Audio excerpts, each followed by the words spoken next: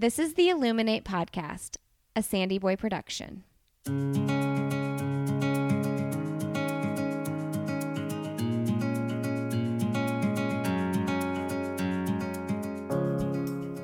Each week on the Illuminate Podcast, the hosts will bring you insightful conversations and stories of people who are illuminating their own lives through their business, work, community, family, and world.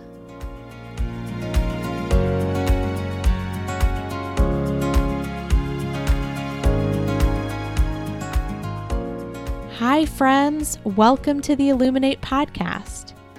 I am one of your hosts, Kristen Struer, and you are listening to episode 30. Before we launch into the episode, we wanted to acknowledge that it has been a hard and strange few weeks around the world, and we want to send our best to all of our listeners. We hope you are staying healthy, safe, and sane.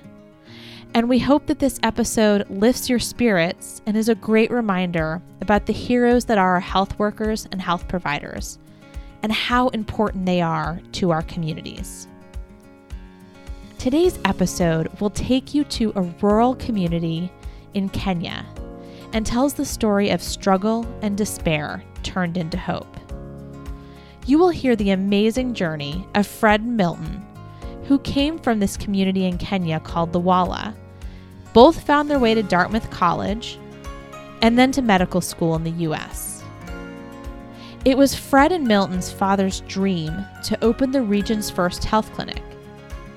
He was instrumental in organizing village elders and convincing them to donate land, resources, and labor to try to make that dream a reality. Tragically, both Fred and Milton's parents died of AIDS while they were studying in the U.S., and before the clinic was built. Fred and Milton resolved to fulfill their father's dream of bringing health to their community. So they finished the clinic and founded Lawala Community Alliance. The themes of today's episode include humanity, community, and connectedness of the globe, and I promise you will leave so inspired and you will learn a lot. Enjoy my conversation with Fred and Milton. Fred and Milton, welcome to the Illuminate Podcast.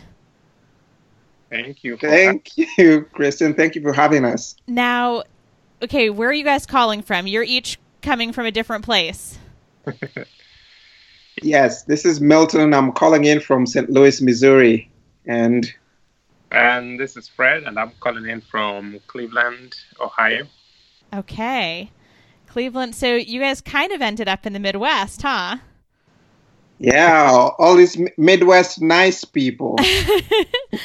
It's good people in the Midwest, that's for sure. Good people, good values. It's the place to be. Yeah, okay, I like it. All right. Now, okay, so Fred and Milton, you're brothers, and you're obviously not from Ohio or Missouri. No. Tell me where you guys are from.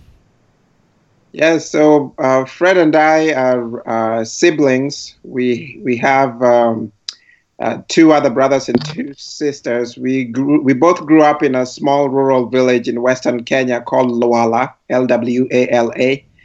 And it's been quite a journey. It's a small village in Kenya. We grew up with no electricity and no running water.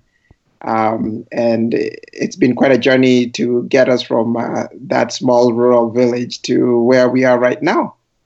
Wow. Okay. So what order are you guys in of your siblings? Milton is number 2 and I'm number 3. Okay. Yeah, and after me there are 2 girls and then the youngest is a boy. Okay. And now are you the only 2 in the U.S.? No, actually, all our siblings are here in the U.S. except for Omondi, who's the oldest, our oldest brother. He's in Kenya with his family. And then Milton, the second and second oldest, and then Fred, the third oldest. And then our other 2 sisters, Florence Ochieng is in Orlando, Florida as a nurse practitioner. So it's much warmer over there. And then Grace Ochieng is a nurse in Syracuse. And then our youngest brother, Solomon, is freezing up in the in the Northeast in Syracuse. Okay, so this is a family of health practitioners. And teachers. And teachers, okay. Yeah, I mean, so both parents were teachers. And I think we have somehow, most of us have ended up doing a little bit of teaching. Even Milton and I did some teaching in high school, briefly in Kenya, right before we came to the US. And now the oldest, Omondi, is also a teacher. So it's healthcare and teaching. Okay. So now I've been to Kenya a number of times. I've never been to the community that you're from, but you just said no running water, no electricity. Tell me a little bit about what's the daily life like there? Oh boy, oh boy. It's a whole lot of fun.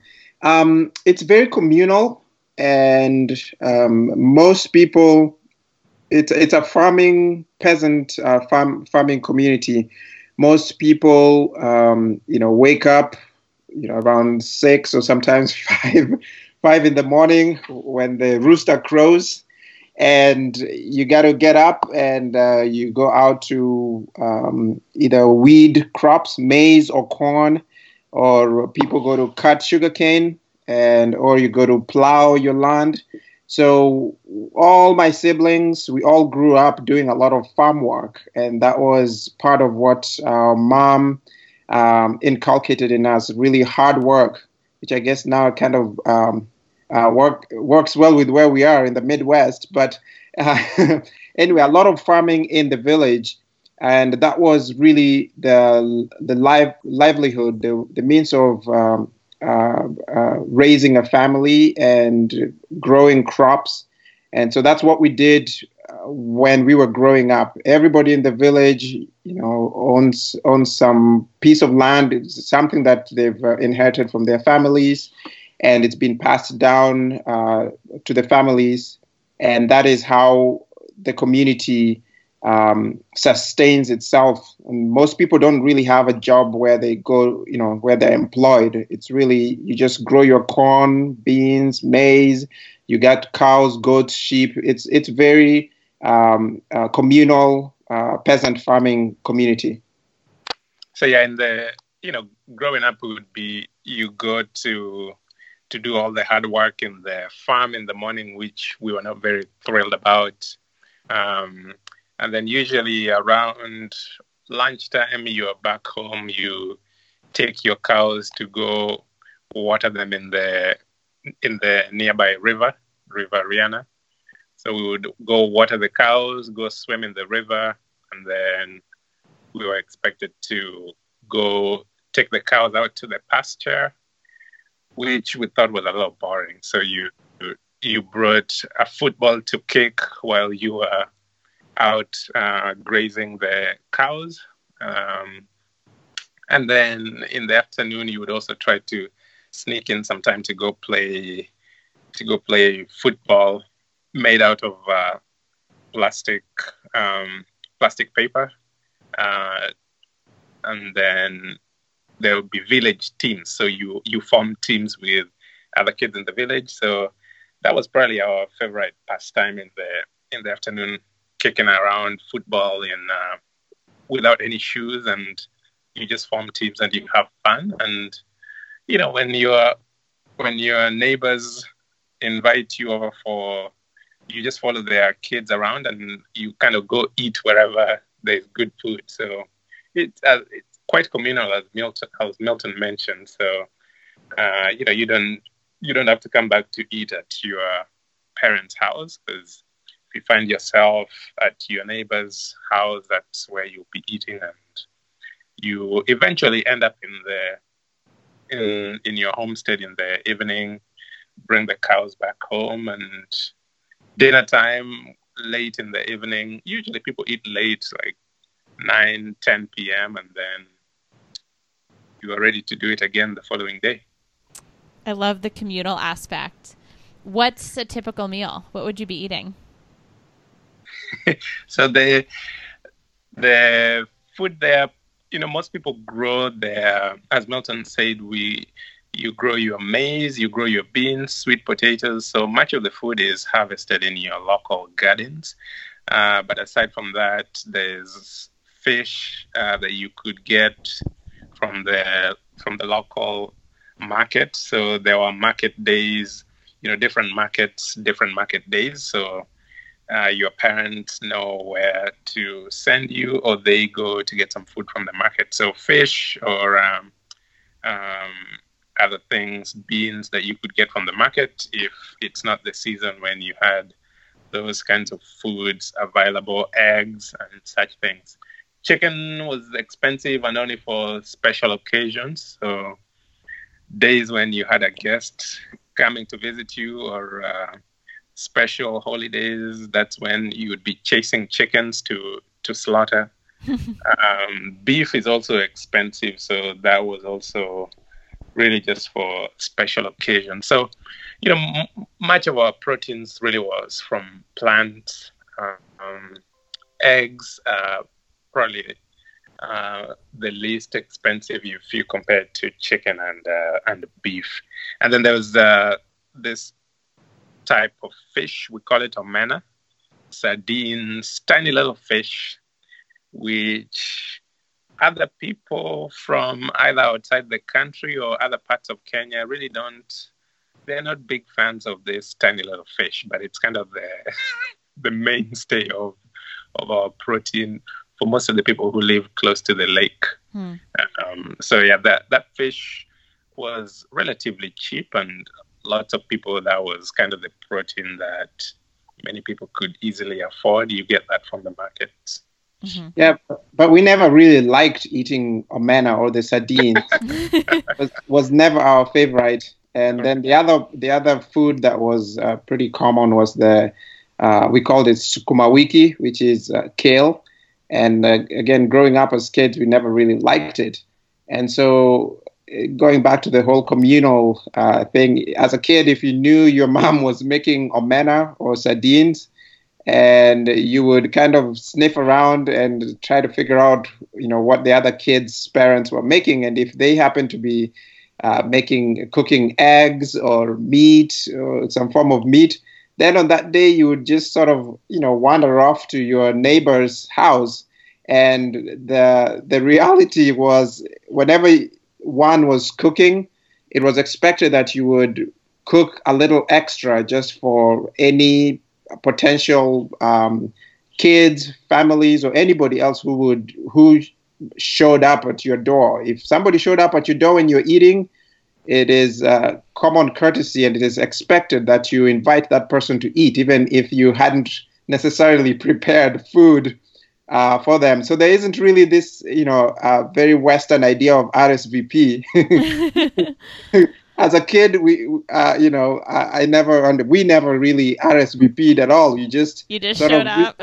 You just use your nose and figure out where the good food is, and you showed up, and the other moms have to feed you. I love that. That's great. So you described what you did during the day to help with the crops and animals, but you both were in school. Correct. So did you do all that work in the morning and then you went to school? So it was a mix. So when we both went to boarding school in 5th grade. Okay. Or at least I did. Fred, I don't remember when you went to boarding school. I ended up going to boarding school in 6th grade. 6th, yes.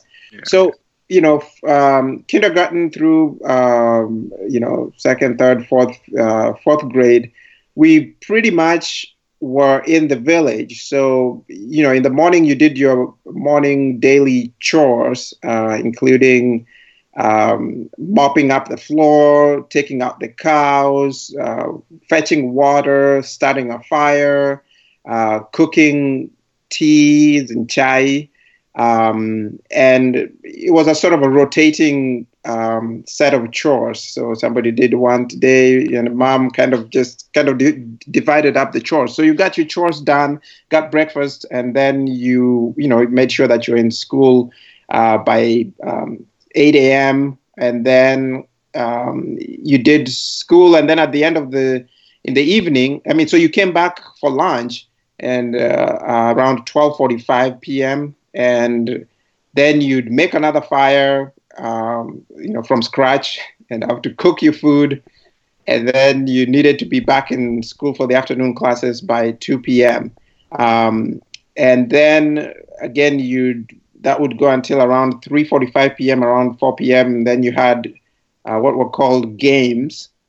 So most people would play football or soccer, but there are other things, running, they call it athletics, or you'd go cross country. They'd send all the kids out to go run. And in the second term, which was so-called the running season, all the kids would wake up. You'd wake up at 5 a.m. You go for, Fred, how long was that run up to Sari? Was it like 5 kilometers or something? Yeah, it's because Sari, there are the shorter routes and then there's the longer one. So they would mix it up. Either way, it's painful. Yes. So all the kids in the school, you had to run, and then when you got to an aforementioned spot, they would give everybody a number. So you'd pick your number, so you'd make sure that they would keep track of who showed up for the run and who did not. And if you skipped the run, you would get a little lashing at school. Oh, okay. Yeah, so that's why the Kenyans are some of the fastest runners, right? Hey, that's when you're young. You got to run in the morning, and then they would be running in the evening too. So, oh my goodness, it was quite something. But anyway, so we did all of those activities interspersed in between throughout the day, and then at the end of the day as well. But especially also on the weekends, those were some brutal farm working days. And then, of course, during the holidays. So when we started going to boarding school, we would come back, and then it would be a lot of helping in the community, in the farms. And my mom's mantra was, she said, even though she wanted all of us to go to school, my sisters included. And she made sure that they too got just the same education that we, the boys, got. But she said she wanted to make sure that even though we were going to school, she did not want us to be some spoiled brats. So she wanted to make sure that we could do any and everything that all the kids in the village were doing. So if all the kids were plowing the fields, fetching firewood, taking the cows and goats and sheep off to their farms and cutting sugarcane, we learned how to do all of that stuff. And then you still needed to do well in school. Sure. So she was tough. Was it common for people from your community to go to boarding school, or were you guys a bit of an exception? Probably a bit of an exception. Majority of the kids went to the local school. So there were a few kids. And typically, if your parents had jobs outside of the village, so say your parents were working in the bigger cities, then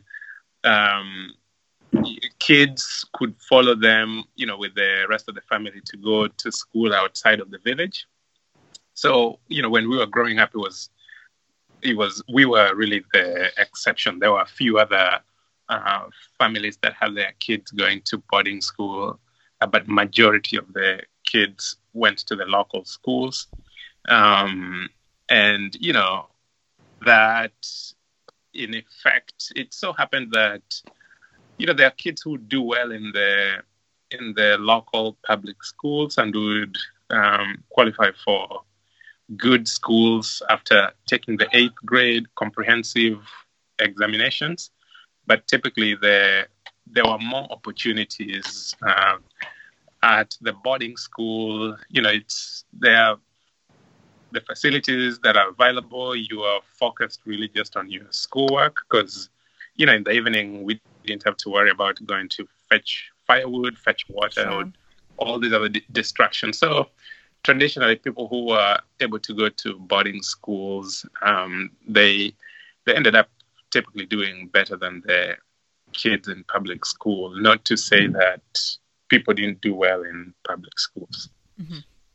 And the other thing, Kristen, there is, both parents, mom being an elementary school teacher and dad being a high school chemistry teacher, they really valued education. When we were growing up, my classmates, the kids with whom I went to Luala Primary School, most kids really didn't have too much to look forward to. I mean, most people saw their lives, in the prism of, when it was done, they would become, farm the local land that was handed down from grandparents and parents.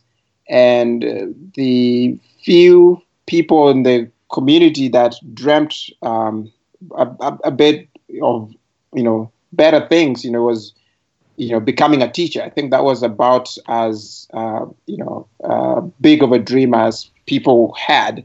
And then, of course, the reality being that, going to boarding school required extra cash. And so what my parents did was they saved their salaries from their teaching, government teaching jobs.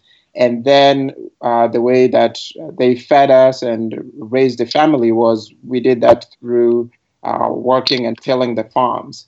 So that was sort of their way of making sure that they got us, quality education, while at the same time exposing us to the community and making us realize that the community was Luala Village was an important part of our growing up. That's amazing. Your parents sound incredible. They're wonderful indeed. So how did you get from boarding schools? Now, you both went to Dartmouth. Correct. Okay, so I want to hear this story. Tell me how did you get there? How did you even know about Dartmouth from Luala, Kenya? So this is Milton. So that's actually a really interesting journey. So, in fifth grade, my dad was teaching in Sia in a school called Barding Secondary School. And so he dragged me over there to a local primary school, and then he found me a boarding school called Ndere Boys Boarding School. And in order to join he wanted me to join fifth grade, but I had just completed fifth grade in my local primary school. And so they made me retake fifth grade, even though I was the best student in my school, in my village school. So I was actually not happy about having to retake fifth grade, even though I'd been the best student in my local primary school. And honestly, at that time, I thought my parents were being really mean to me. And I remember crying and being homesick. But now in hindsight, that one decision changed my life, among other things that my parents did for me. But it goes to show, that as kids, we don't know what's going on. And so just by me being put in that boarding school, I ended up doing really well at the boarding school. And when it got to eighth grade, I was the top student at my primary school and in my whole district, in Siaya district. And so in Kenya, all the students take, it's called the KCPE, Kenya Certificate of Primary Education. And based on how well you do on that exam, they end up picking the top students. So they picked the top 2 students from each of the districts or counties, and then they put them together into national schools. So almost like a magnet school. And so I was selected to join Alliance High School in Kikuyu, Kenya, which is about 24 kilometers from Nairobi. It's one of the oldest, most prestigious high schools in Kenya. And that was a big deal in my village. I was the first person from my from my village, Luala, to join Alliance High School. Ah, okay. Yeah. And then Fred, on his own, decided, and Fred joined boarding school after a separate boarding school, and he did really well as well. And he became the second person from my village to be selected to join Alliance High School. So we both went to Alliance High School. And while we were at Alliance High School has traditionally sent several of its students to the U.S. So some of the top students from Alliance High School. So we had alumni from my high school who had come to the U.S. and attended several Ivy League schools, Harvard, Dartmouth, Yale, etc. And that is how I heard first about, Dartmouth, Dartmouth, Harvard, etc. When I was in my second year of high school in Alliance in Kenya, I was selected to represent my high school in an exchange program with Brooks School in North Andover, Massachusetts. And that was a big, big deal because it was, again, then I became the first person from my village to ever get on a plane. Oh, yeah. That was your first plane ride, right? Correct. Okay. So first person on a plane, first person to go to the U.S., so a lot of firsts. And so that's how I first came to the U.S. on that exchange program and saw snow for the first time. And then while I was in Boston, we had several of my high school alumni who are in the Boston area at Harvard, and they invited us, MIT. They invited us over to spend a night to see, kind of do a mini college tour. That was the first time in my life that I ever pulled an all-nighter, because they put me in front of a computer for the first time at MIT in their lab. And you can imagine a village kid seeing computer for the first time at MIT and all those lights and all these college students. I thought, oh my goodness, this is the best place on earth. I said, oh, I'm coming back to America. So that's how I got interested in the idea of coming back to America. And when I came back to Kenya, I took my exams, SATs, TOEFL, Test of English as a Foreign Language, and I did well. I passed, and then I was selected to join Dartmouth College. That's amazing. Now, you got a scholarship to Dartmouth. Correct. Okay, but you still had to get there.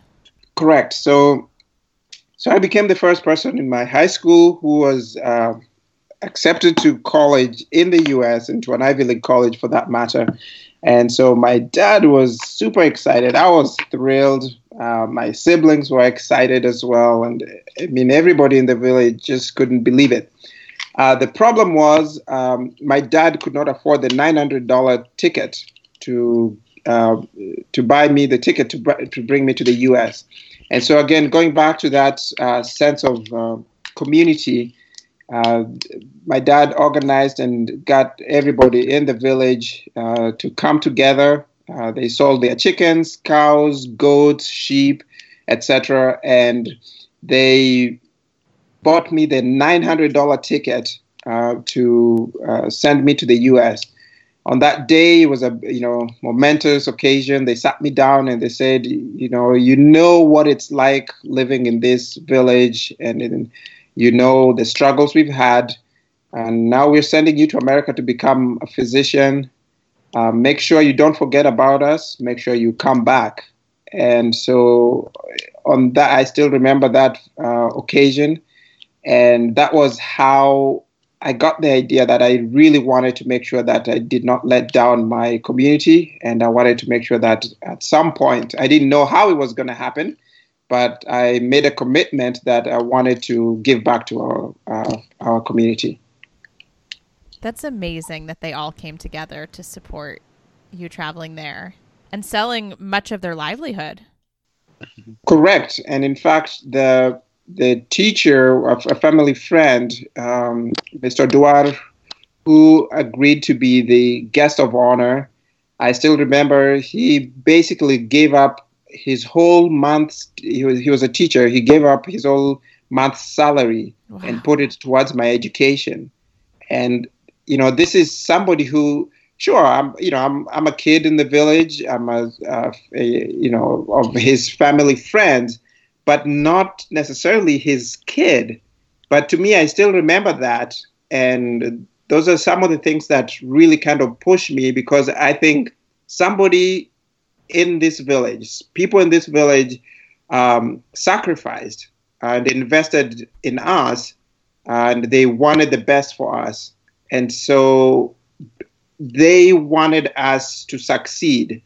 And so when I've, succeeded in becoming a physician, then I feel this sincere obligation and heartfelt need to give back to the community, and not only to Mr. Oduar.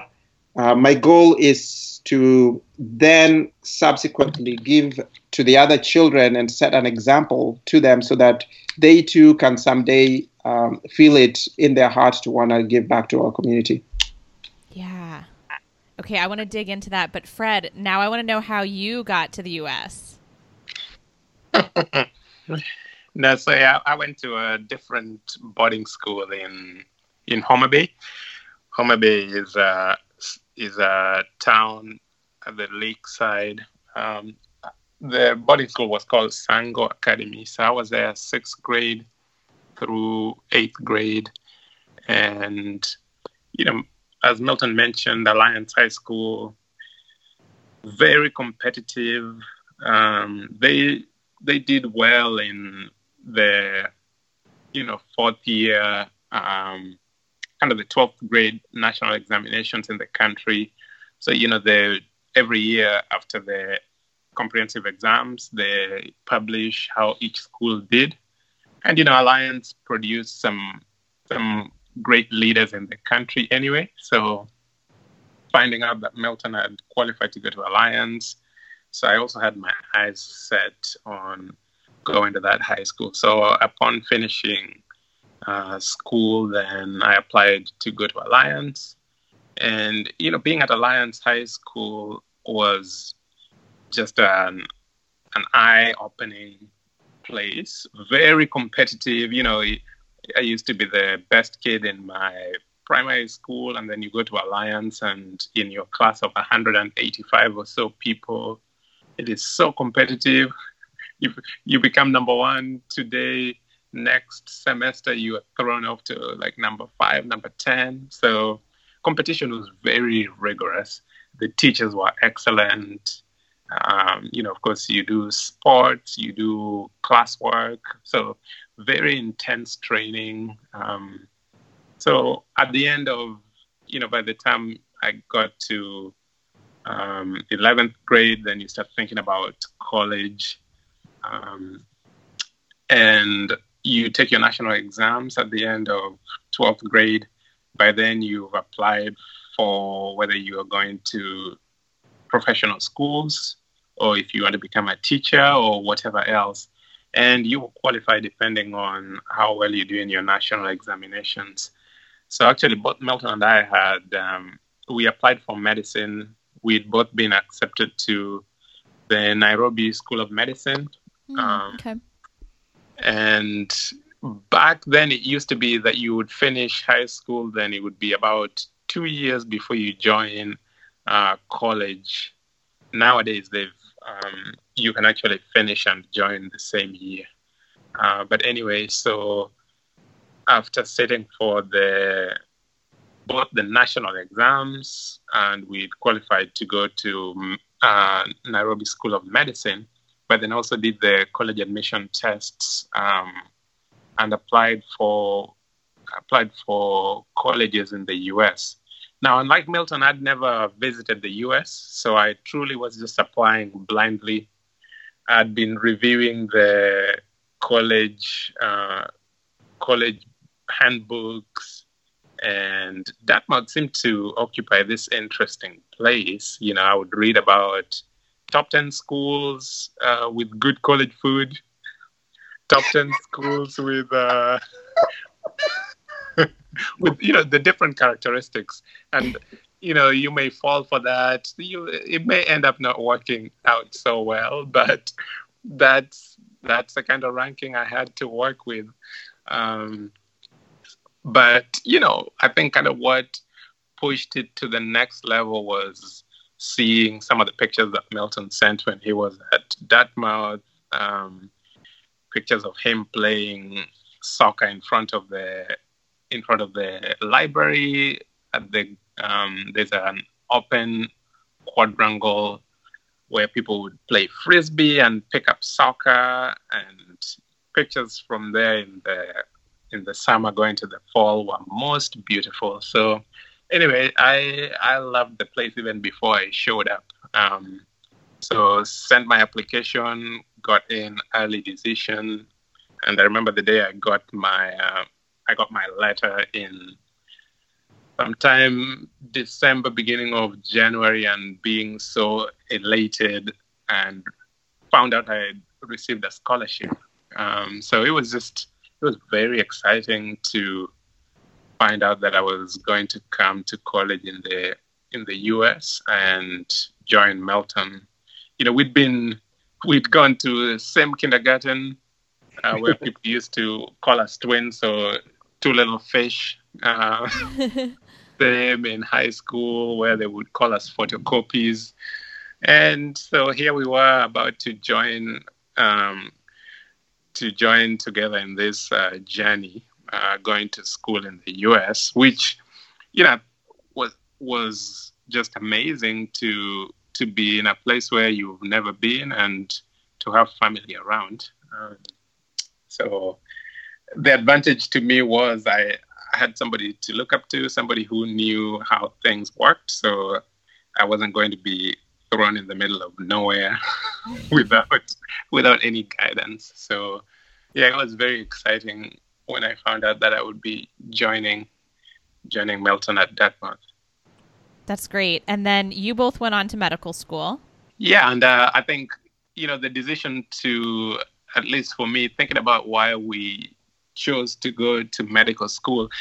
Growing up in Loala, as Milton mentioned, aspirations of becoming a teacher. I don't think we knew of. One of my cousins studied to become an engineer, so there weren't many other professions.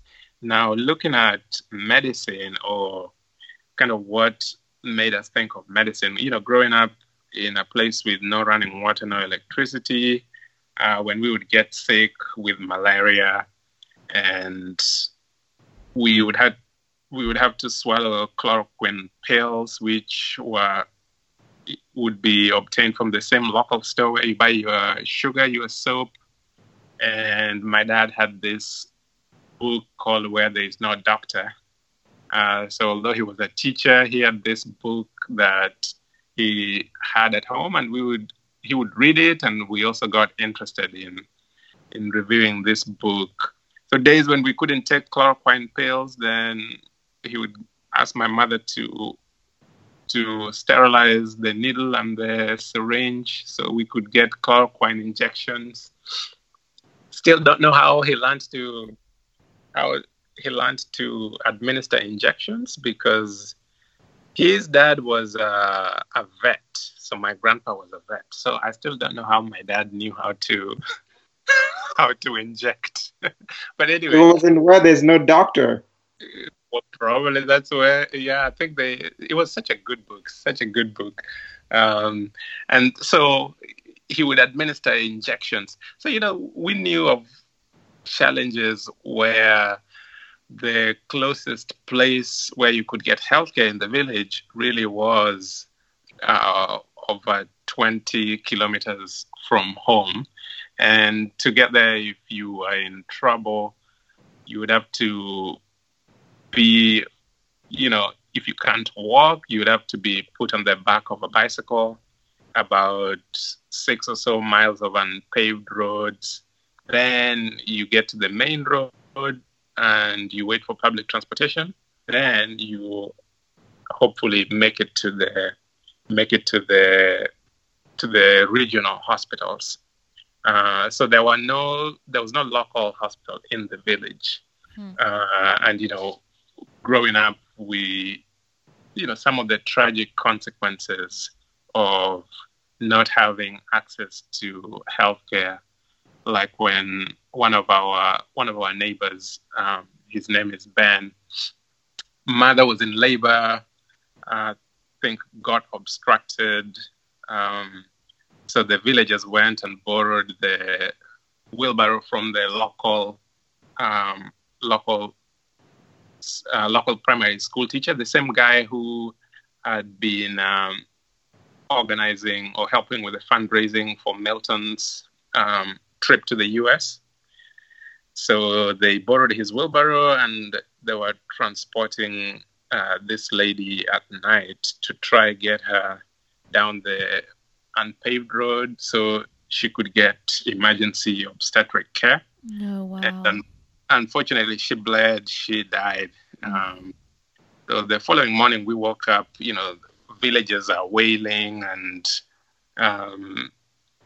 unfortunately, there was this, now the mother is dead, the unborn child, and, so lack of access to healthcare had tragic consequences.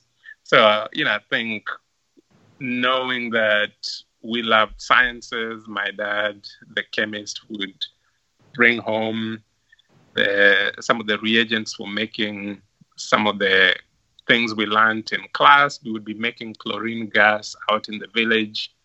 So, and also knowing that we had the book to read about medicine. So to me, it felt like there was this really direct connection between the needs of the village, application of science, and how medicine could, hopefully one day, we could bring medicine to help our village. And did you? Do you? Yeah.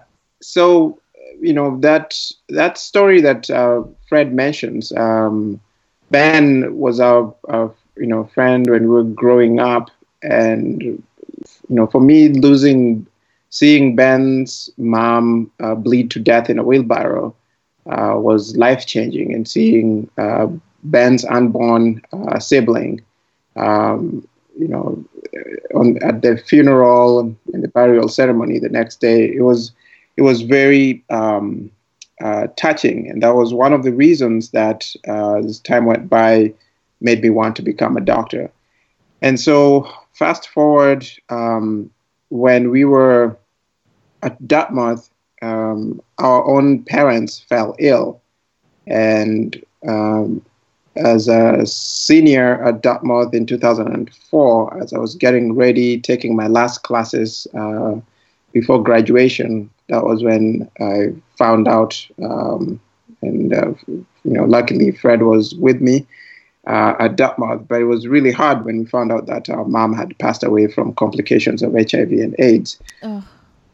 And, being so far away from home was devastating. We had been, sending money back home to help, but she never made it. We did not have antiretroviral medications, which are medicines for treatment of HIV. We did not have those in the village. And so she just did not have access to any of the care that she needed. And unfortunately, she passed away. And did you know that she was HIV positive prior to that?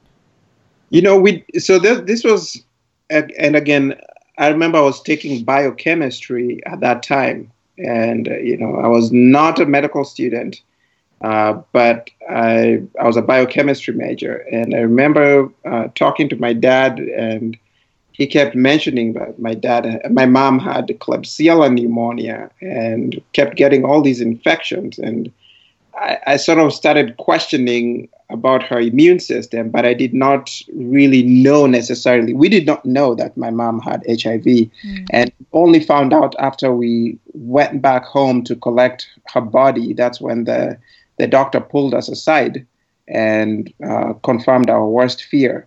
And her body had wasted away significantly.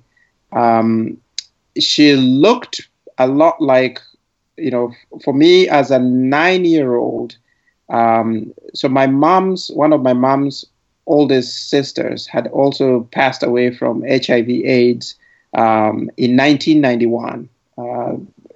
Almost a decade or 15 years earlier.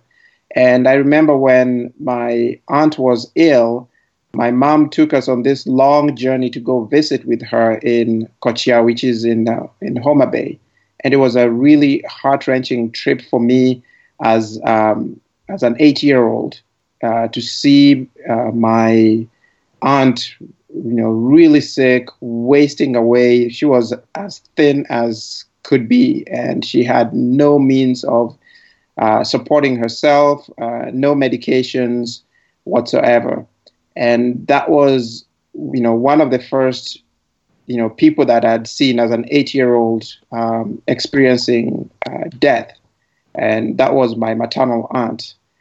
And so when I went, we went back home with Fred for the funeral and with my other siblings, and there were, the doctor pulled us aside and, told us, and that was the first time that we as a family found out that my mom had HIV and AIDS.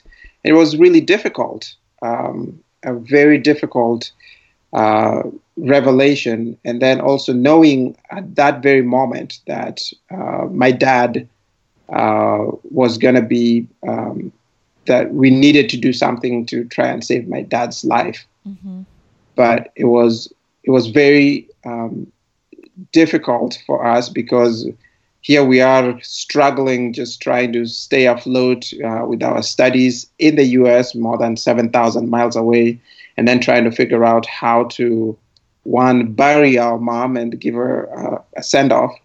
And the previous December, I had been home to visit with her, and I knew she was ailing a little bit here and there, but I didn't know that was going to be the last time I'd see her. Oh. And that was a very difficult one of these times where you look back and you sort of wish if I had known things, I would have done things differently. And that was certainly one of my biggest regrets in when I was saying goodbye to my parents. At that time, I didn't know that was the last time I would be seeing them. And so if, finding out that finding out that my mom had died from HIV, us as siblings, then, going through the burial and then coming right back to the U.S.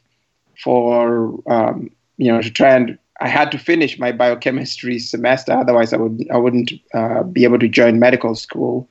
And I think, Fred, you had your tests. I think that you were studying for tests on that flight. So that was really difficult.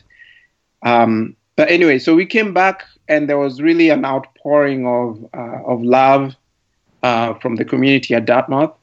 And Fred and I had both coached little kids in soccer, kindergarten and the first, second grade in the whole Upper Valley community in New Hampshire and Vermont.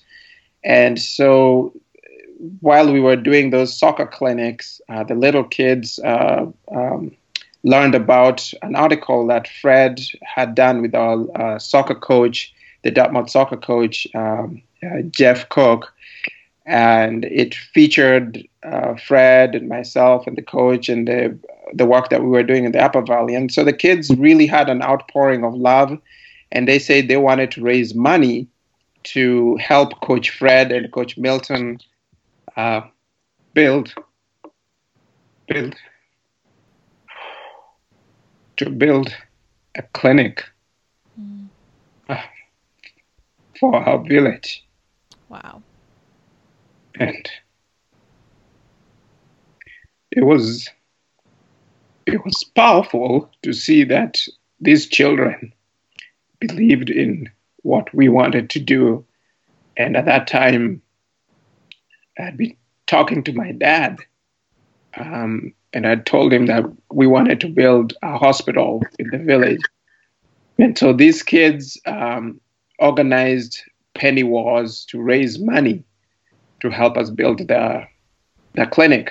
And it was they raised $2,000, $3,000 doing penny wars between the different schools and classes. And that was just very touching. And, there's so many things about the interconnectedness and the global world, and really just the humanity. And so we talk about the community and the life being so communal in Luala Village. It was, and it is communal in some respects here in the U.S. too, in terms of people's hearts and people who have a giving heart. And you don't have to be from a rural village in sub-Saharan Africa to feel for the suffering. Suffering is a human. Suffering is human. So whether you're in rural Kenya, you're in rural Vermont or New Hampshire, you do feel when other people suffer. And so they put together they empty their piggy banks. And Fred, you want to share about the kid with the piggy bank? Yeah, these were, I think, one was maybe about 6. There were siblings, but anyway, they emptied their piggy banks. They handwrote this note. They drew their sketch of their clinic, just saying, "We hope we hope this money will help you build a clinic to help your village." I saved that picture. I mean, I saved that letter, and it's just one of these inspiring things by these kids. And when here we are thinking of building a clinic to bring healthcare closer to people in our village who are suffering, including our parents. And we see the obstacles. Milton's advisors see the obstacles in this big dream, but we have no funding, we have no training, we have no background, we have nothing, but we have the dream. And see that the people who start contributing and sharing in our suffering, as Milton is saying, are these little kids, and it's just such a heartwarming experience. So yeah, it was just a coalition of the global village coming together, whether it's kids who are doing penny wars, kids who are giving up money or gifts from their birthday parties to contribute to our cause. Our professors who knew us at Dartmouth. I mean, people we didn't even know were just writing checks and sending them over. And so that was kind of the beginning of this outpouring of support to join us in our dream to build this clinic in the village. So you got the funding to build the clinic. Were you guys over there helping do this? What did that look like?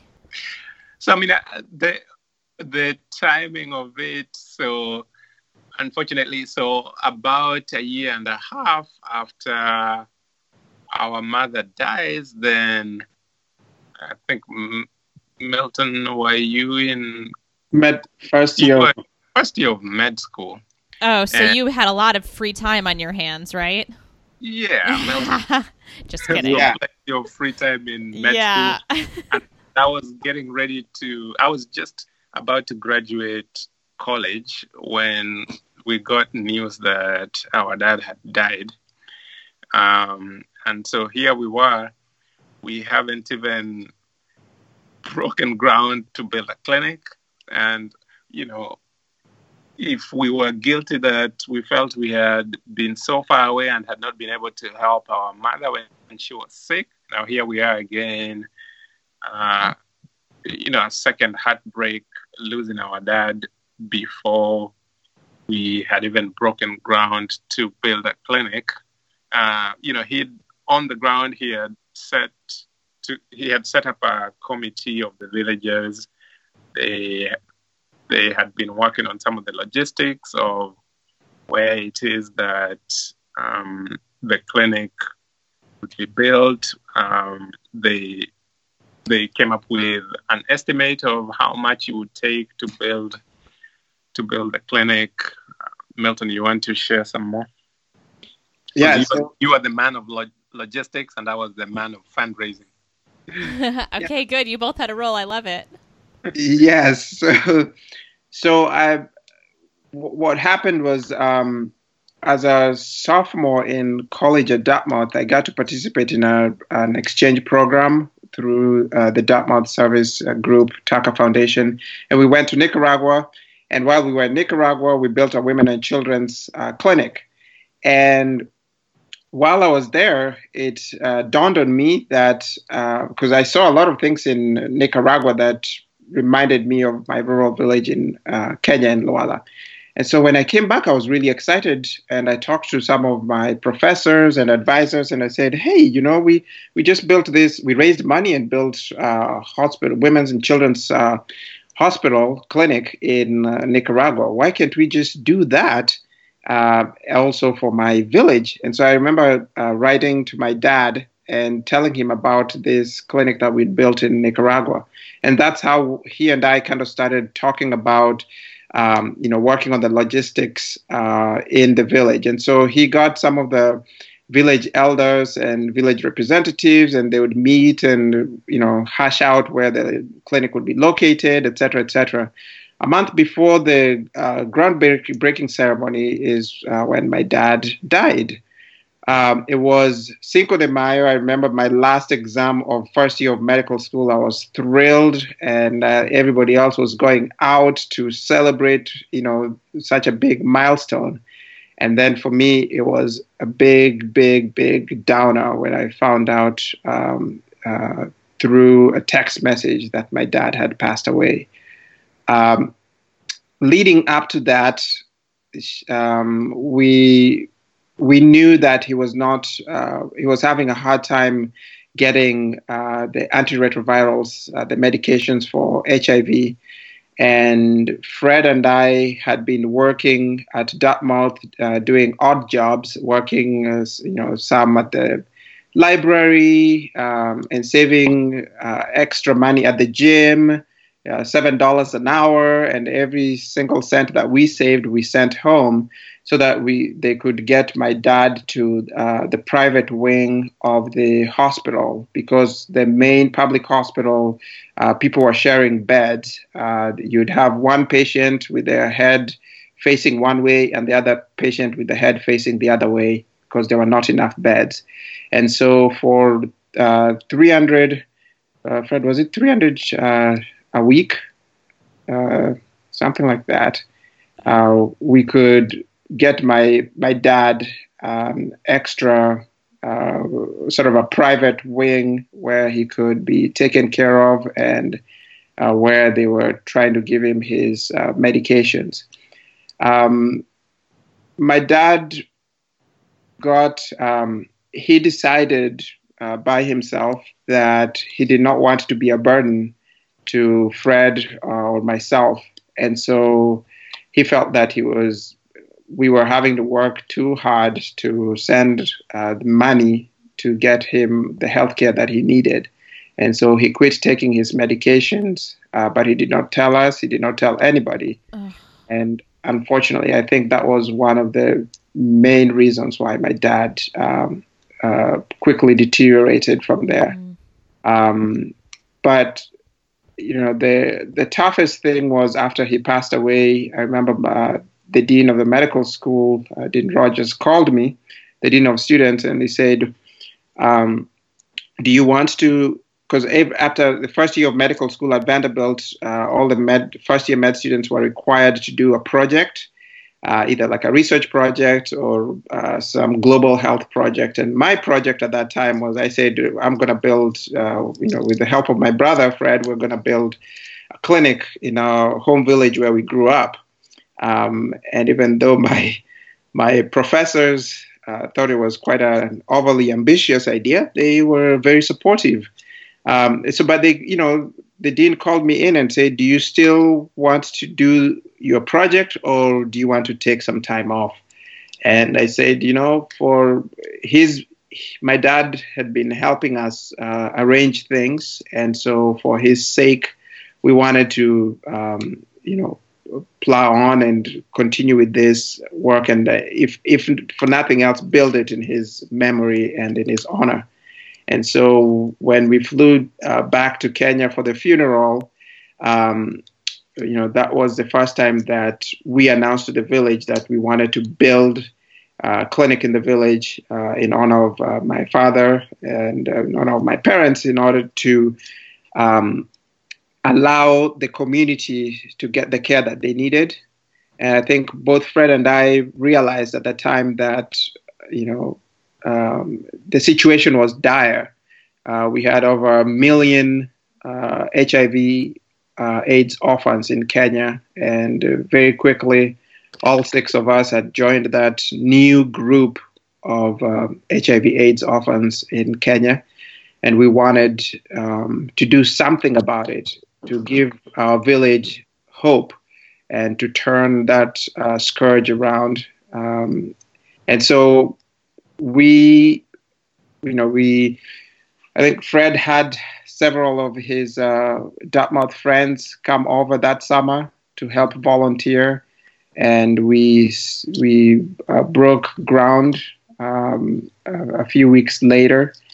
And Fred's friends from Dartmouth class of 2005 and a lot of soccer players came over, and we, together with the village young men and women, the women were fetching water, the young men were using oxen to dredge sand out of the river and to bring bricks, and working with the local masons, and we started building the clinic in Luala. Amazing. Wow. And so tell me what it is today. So you've built this clinic, but it's much bigger than that now. Yeah, so the clinic opened up in April of 2007, and, initially it was one building. It has been serving people, and quickly you serve people and then you realize there are many other unmet needs. So somewhere around 2010, 2011, we started campaigning. That's around the time when we were making a commitment to address maternal child deaths. So we decided to create a space where women could deliver their babies. When we started work in Luala, we knew that about 25% of mothers would deliver their babies under the care of a skilled provider. And our goal was to increase those numbers. So together with some volunteers, some OBGYN friends from the Dartmouth, the Upper Valley area, who came to work with the villagers, formed partnerships with the local traditional birth attendants. They formed a group called Mama Salama, Safe Motherhood. So sharing ideas, teaching about what are the danger signs to watch out for in obstetric care, and really just changing the attitudes of the folks in the village about seeking care. But before we did that, as we worked with them in terms of changing perceptions and influencing health-seeking behaviors, we also needed to create space where people could come deliver their babies. So that was kind of the initial expansion. And, after a few years after the expansion, incorporating the traditional birth attendants as part of the team that cares for the mothers. And this is also as we expanded our community health worker network, then we started seeing numbers going up. They mapped out all the pregnant women in the area, in our catchment area. The traditional birth attendants would also get in touch with the women in the village, because now they were part of the team that's delivering care. And so the word was, we now deliver our babies in a healthcare facility. So then we started seeing numbers going up, and we've been sustaining above 97% of all mothers delivering their babies under the care of a skilled provider. So that's part of the maternal child health, the public health outreach that we have been doing. Whether it comes to increasing the absorption of immunizations in the community, going up from just about 50-60% to we are above 90% of the crucial immunization coverage, and that is through partnership with the local Ministry of Health, because as we receive the vaccines, but we have such a strong community health outreach, then we can mobilize, we can get the vaccines to the communities. So, I think the public health outreach, maternal child health, those have been some of the key impacts that we have had in the community just in the past several years that we've been working in the area. Yeah, that's amazing.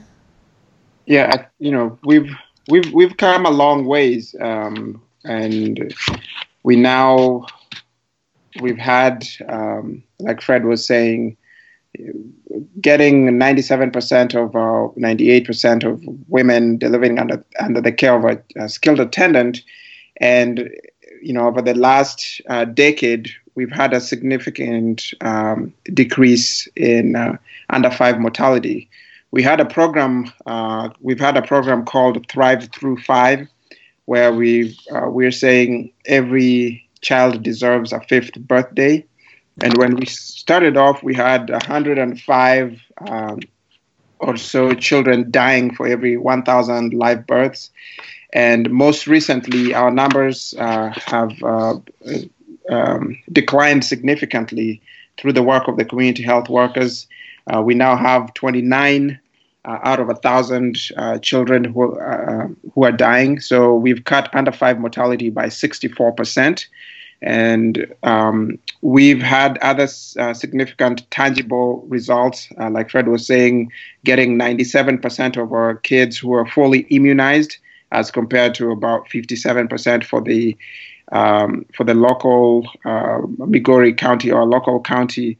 And in terms of other impacts, we've had this past year close to 60,000 patient care visits, and we are now we've expanded to 3 sub-counties with direct service care to about 90,000 patients, and we're anticipating that by the end of this year we'll be reaching directly 150,000 people, and I think we are now averaging around 600 babies per year that are being born at our facilities, and we continue to cut back or cut down on maternal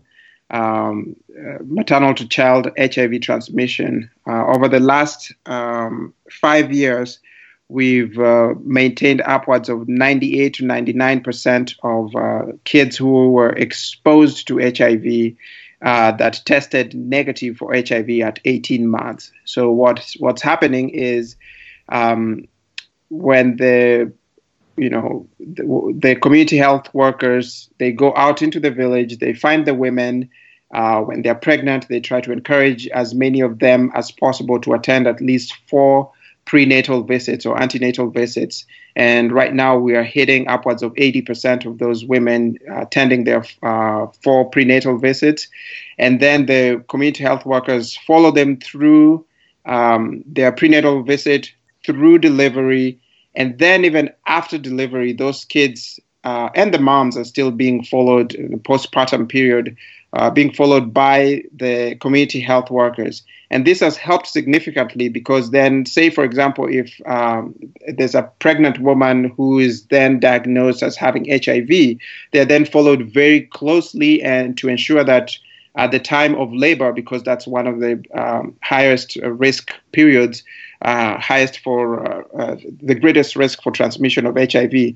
So they are given intrapartum medications, so medications given IV to help prevent the transmission of the virus. And so we now have this cohort of young kids who are being born, and for the first time in our village, this cohort of children that have the possibility or the prospect of living HIV-free in an HIV-free world, because we're preventing and we want to eliminate transmission of maternal child HIV. And so to think that in such a small rural village where we started off, we're now having such a huge impact in people's lives and in children's lives, it is significant. I have a 5-year-old who Maddie, she just celebrated her 5th birthday. And some of these things are hitting even closer and closer to home because then, I'm seeing, and whenever we take Maddie and Mali back, they go see their friends in the village. And, several of those kids that they're hanging out with a decade ago would not be alive today. And so they have friends that would have passed away were it not for this hospital.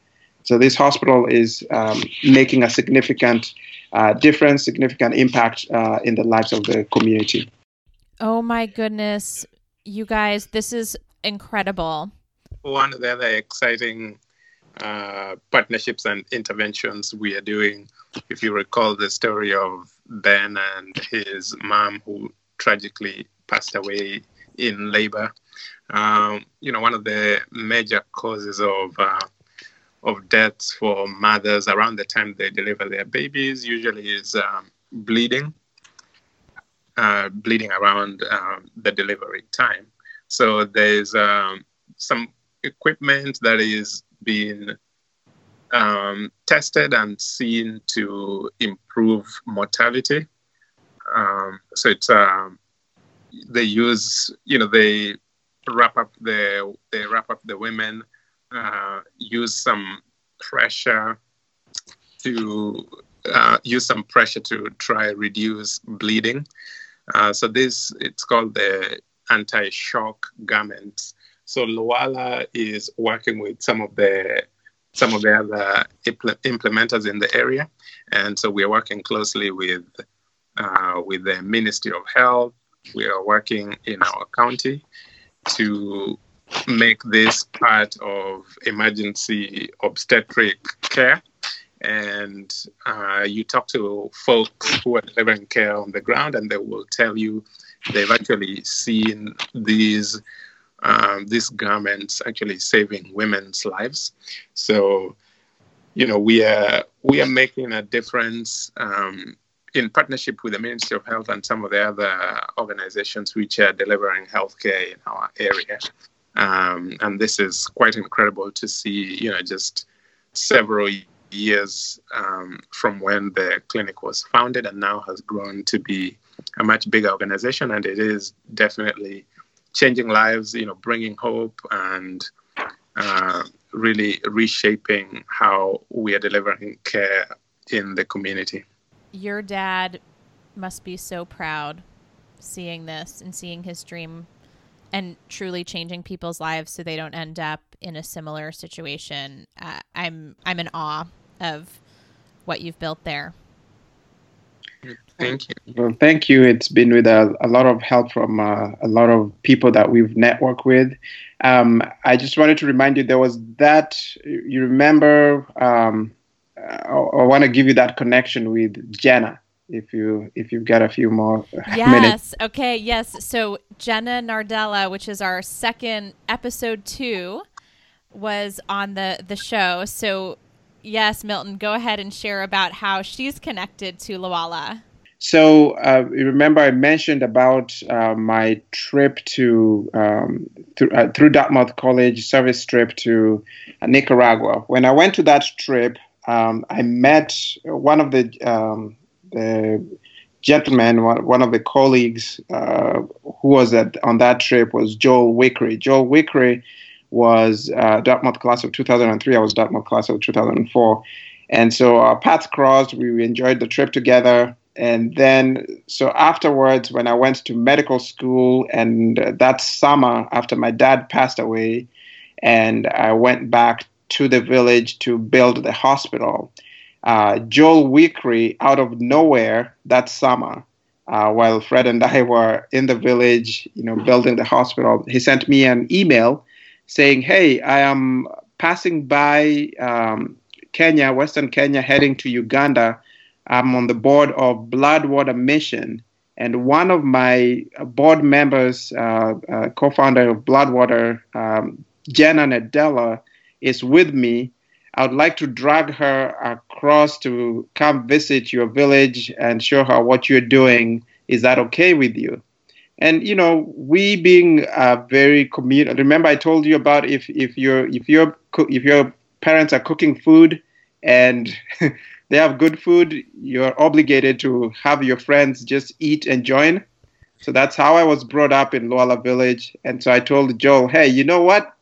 There's always room in the inn. The village is always open." So I told him, "Yeah, bring Jenna along. We'll have some food, some omena, some sardines for her." Yeah, you got to give her the sardines, right? Yeah, yeah.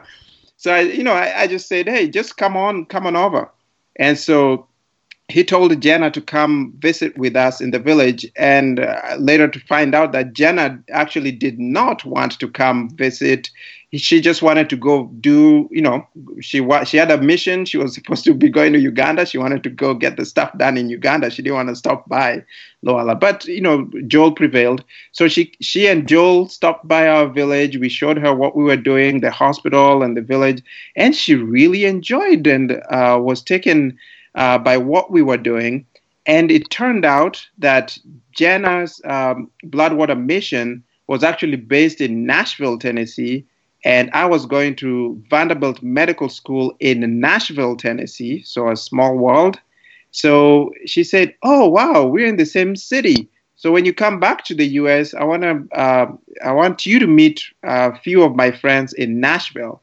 And so Jenna met us in Loala, in the village in Kenya, but we were all sort of were working in Nashville. So when I came back to Nashville, Joel had introduced us to Jenna. Then Jenna introduced us to the rest of the Blood Water Mission crew.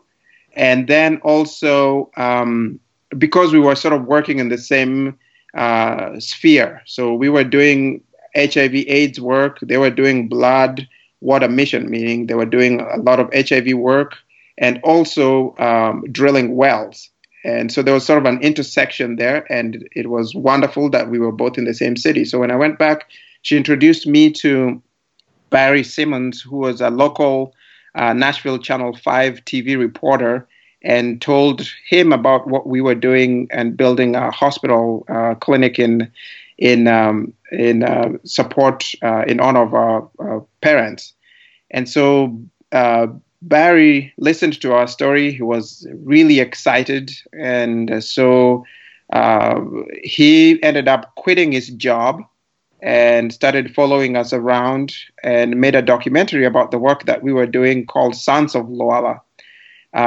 It turns out that Jenna also liked the work that we were doing so much so that when the time came for fundraising and we got stuck, we did not have money to get the clinic open. We didn't have money for drugs or getting our clinicians. And so Jenna got his team at Bloodwater Mission, and they gave us the first $40,000 grant to buy drugs for our clinic and also to employ our first clinicians. And so that was one of the most amazing connections, all starting from our trip to Dartmouth with Joel Wickery, who it turned out ended up becoming our first executive director for the Loala Community Alliance. But then also just, goes to show you that we have a small world, and when you open your heart to other people, and my mom always said, you always want to welcome people, be a welcoming person, because when you open your doors to other people, you don't know when an angel might walk through. And this was one of those times that just by saying, sure, come visit us, let's show what we have, it turned out that Jenna, as luck would have it, would open our doors, many, many years later. And that's how we got our first $40,000 that helped us open the Loala Community Hospital. That's amazing. I love that connection. All right, I'm conscious of our time, and so I want to bring us kind of to the end of our time together, and would love to ask each of you just to share your message for the world. So this is Milton. My message would be, there are numerous stories that you hear about sub-Saharan Africa and about Kenya or small African villages. And my message to people out there is we managed to take a story of despair and tragedy and turned it to hope.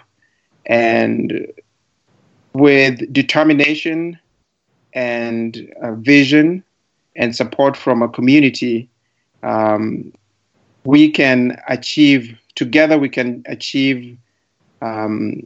amazing things. And when I say together, that togetherness of humanity and connectedness of the globe. We live in a small world, and so that connectedness of the globe can help us achieve tremendous results.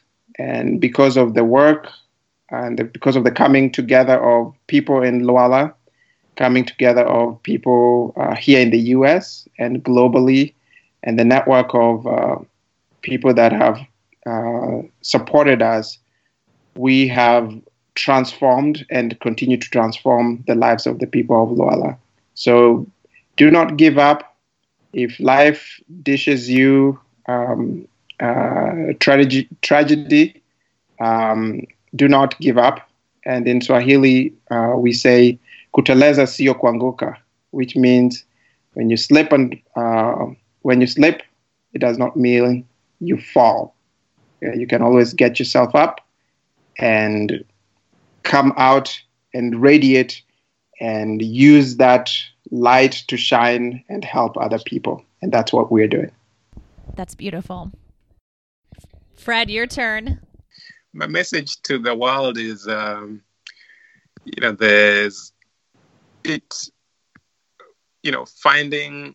finding people around you to help you dream, because there are lots of people who care, and usually it's just finding your voice, and you can doubt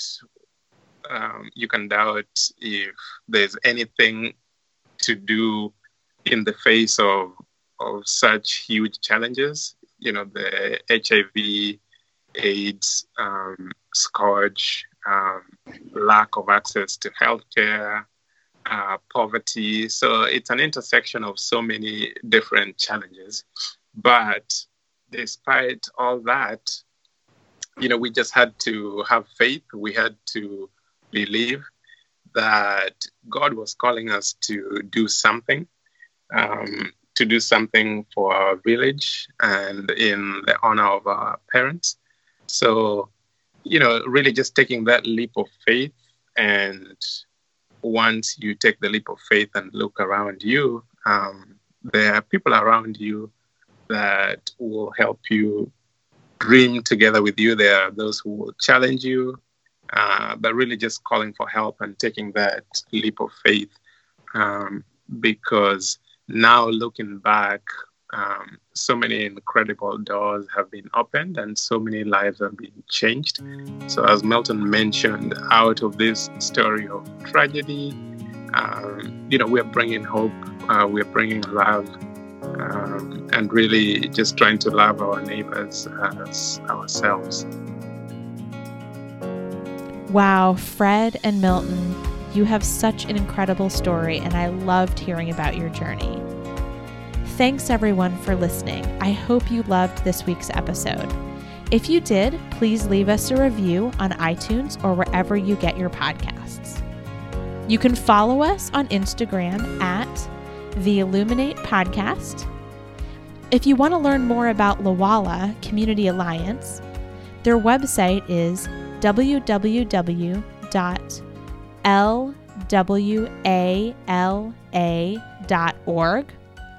You can also find them on Instagram at Lawala Community. We hope you have a wonderful week, and please stay healthy.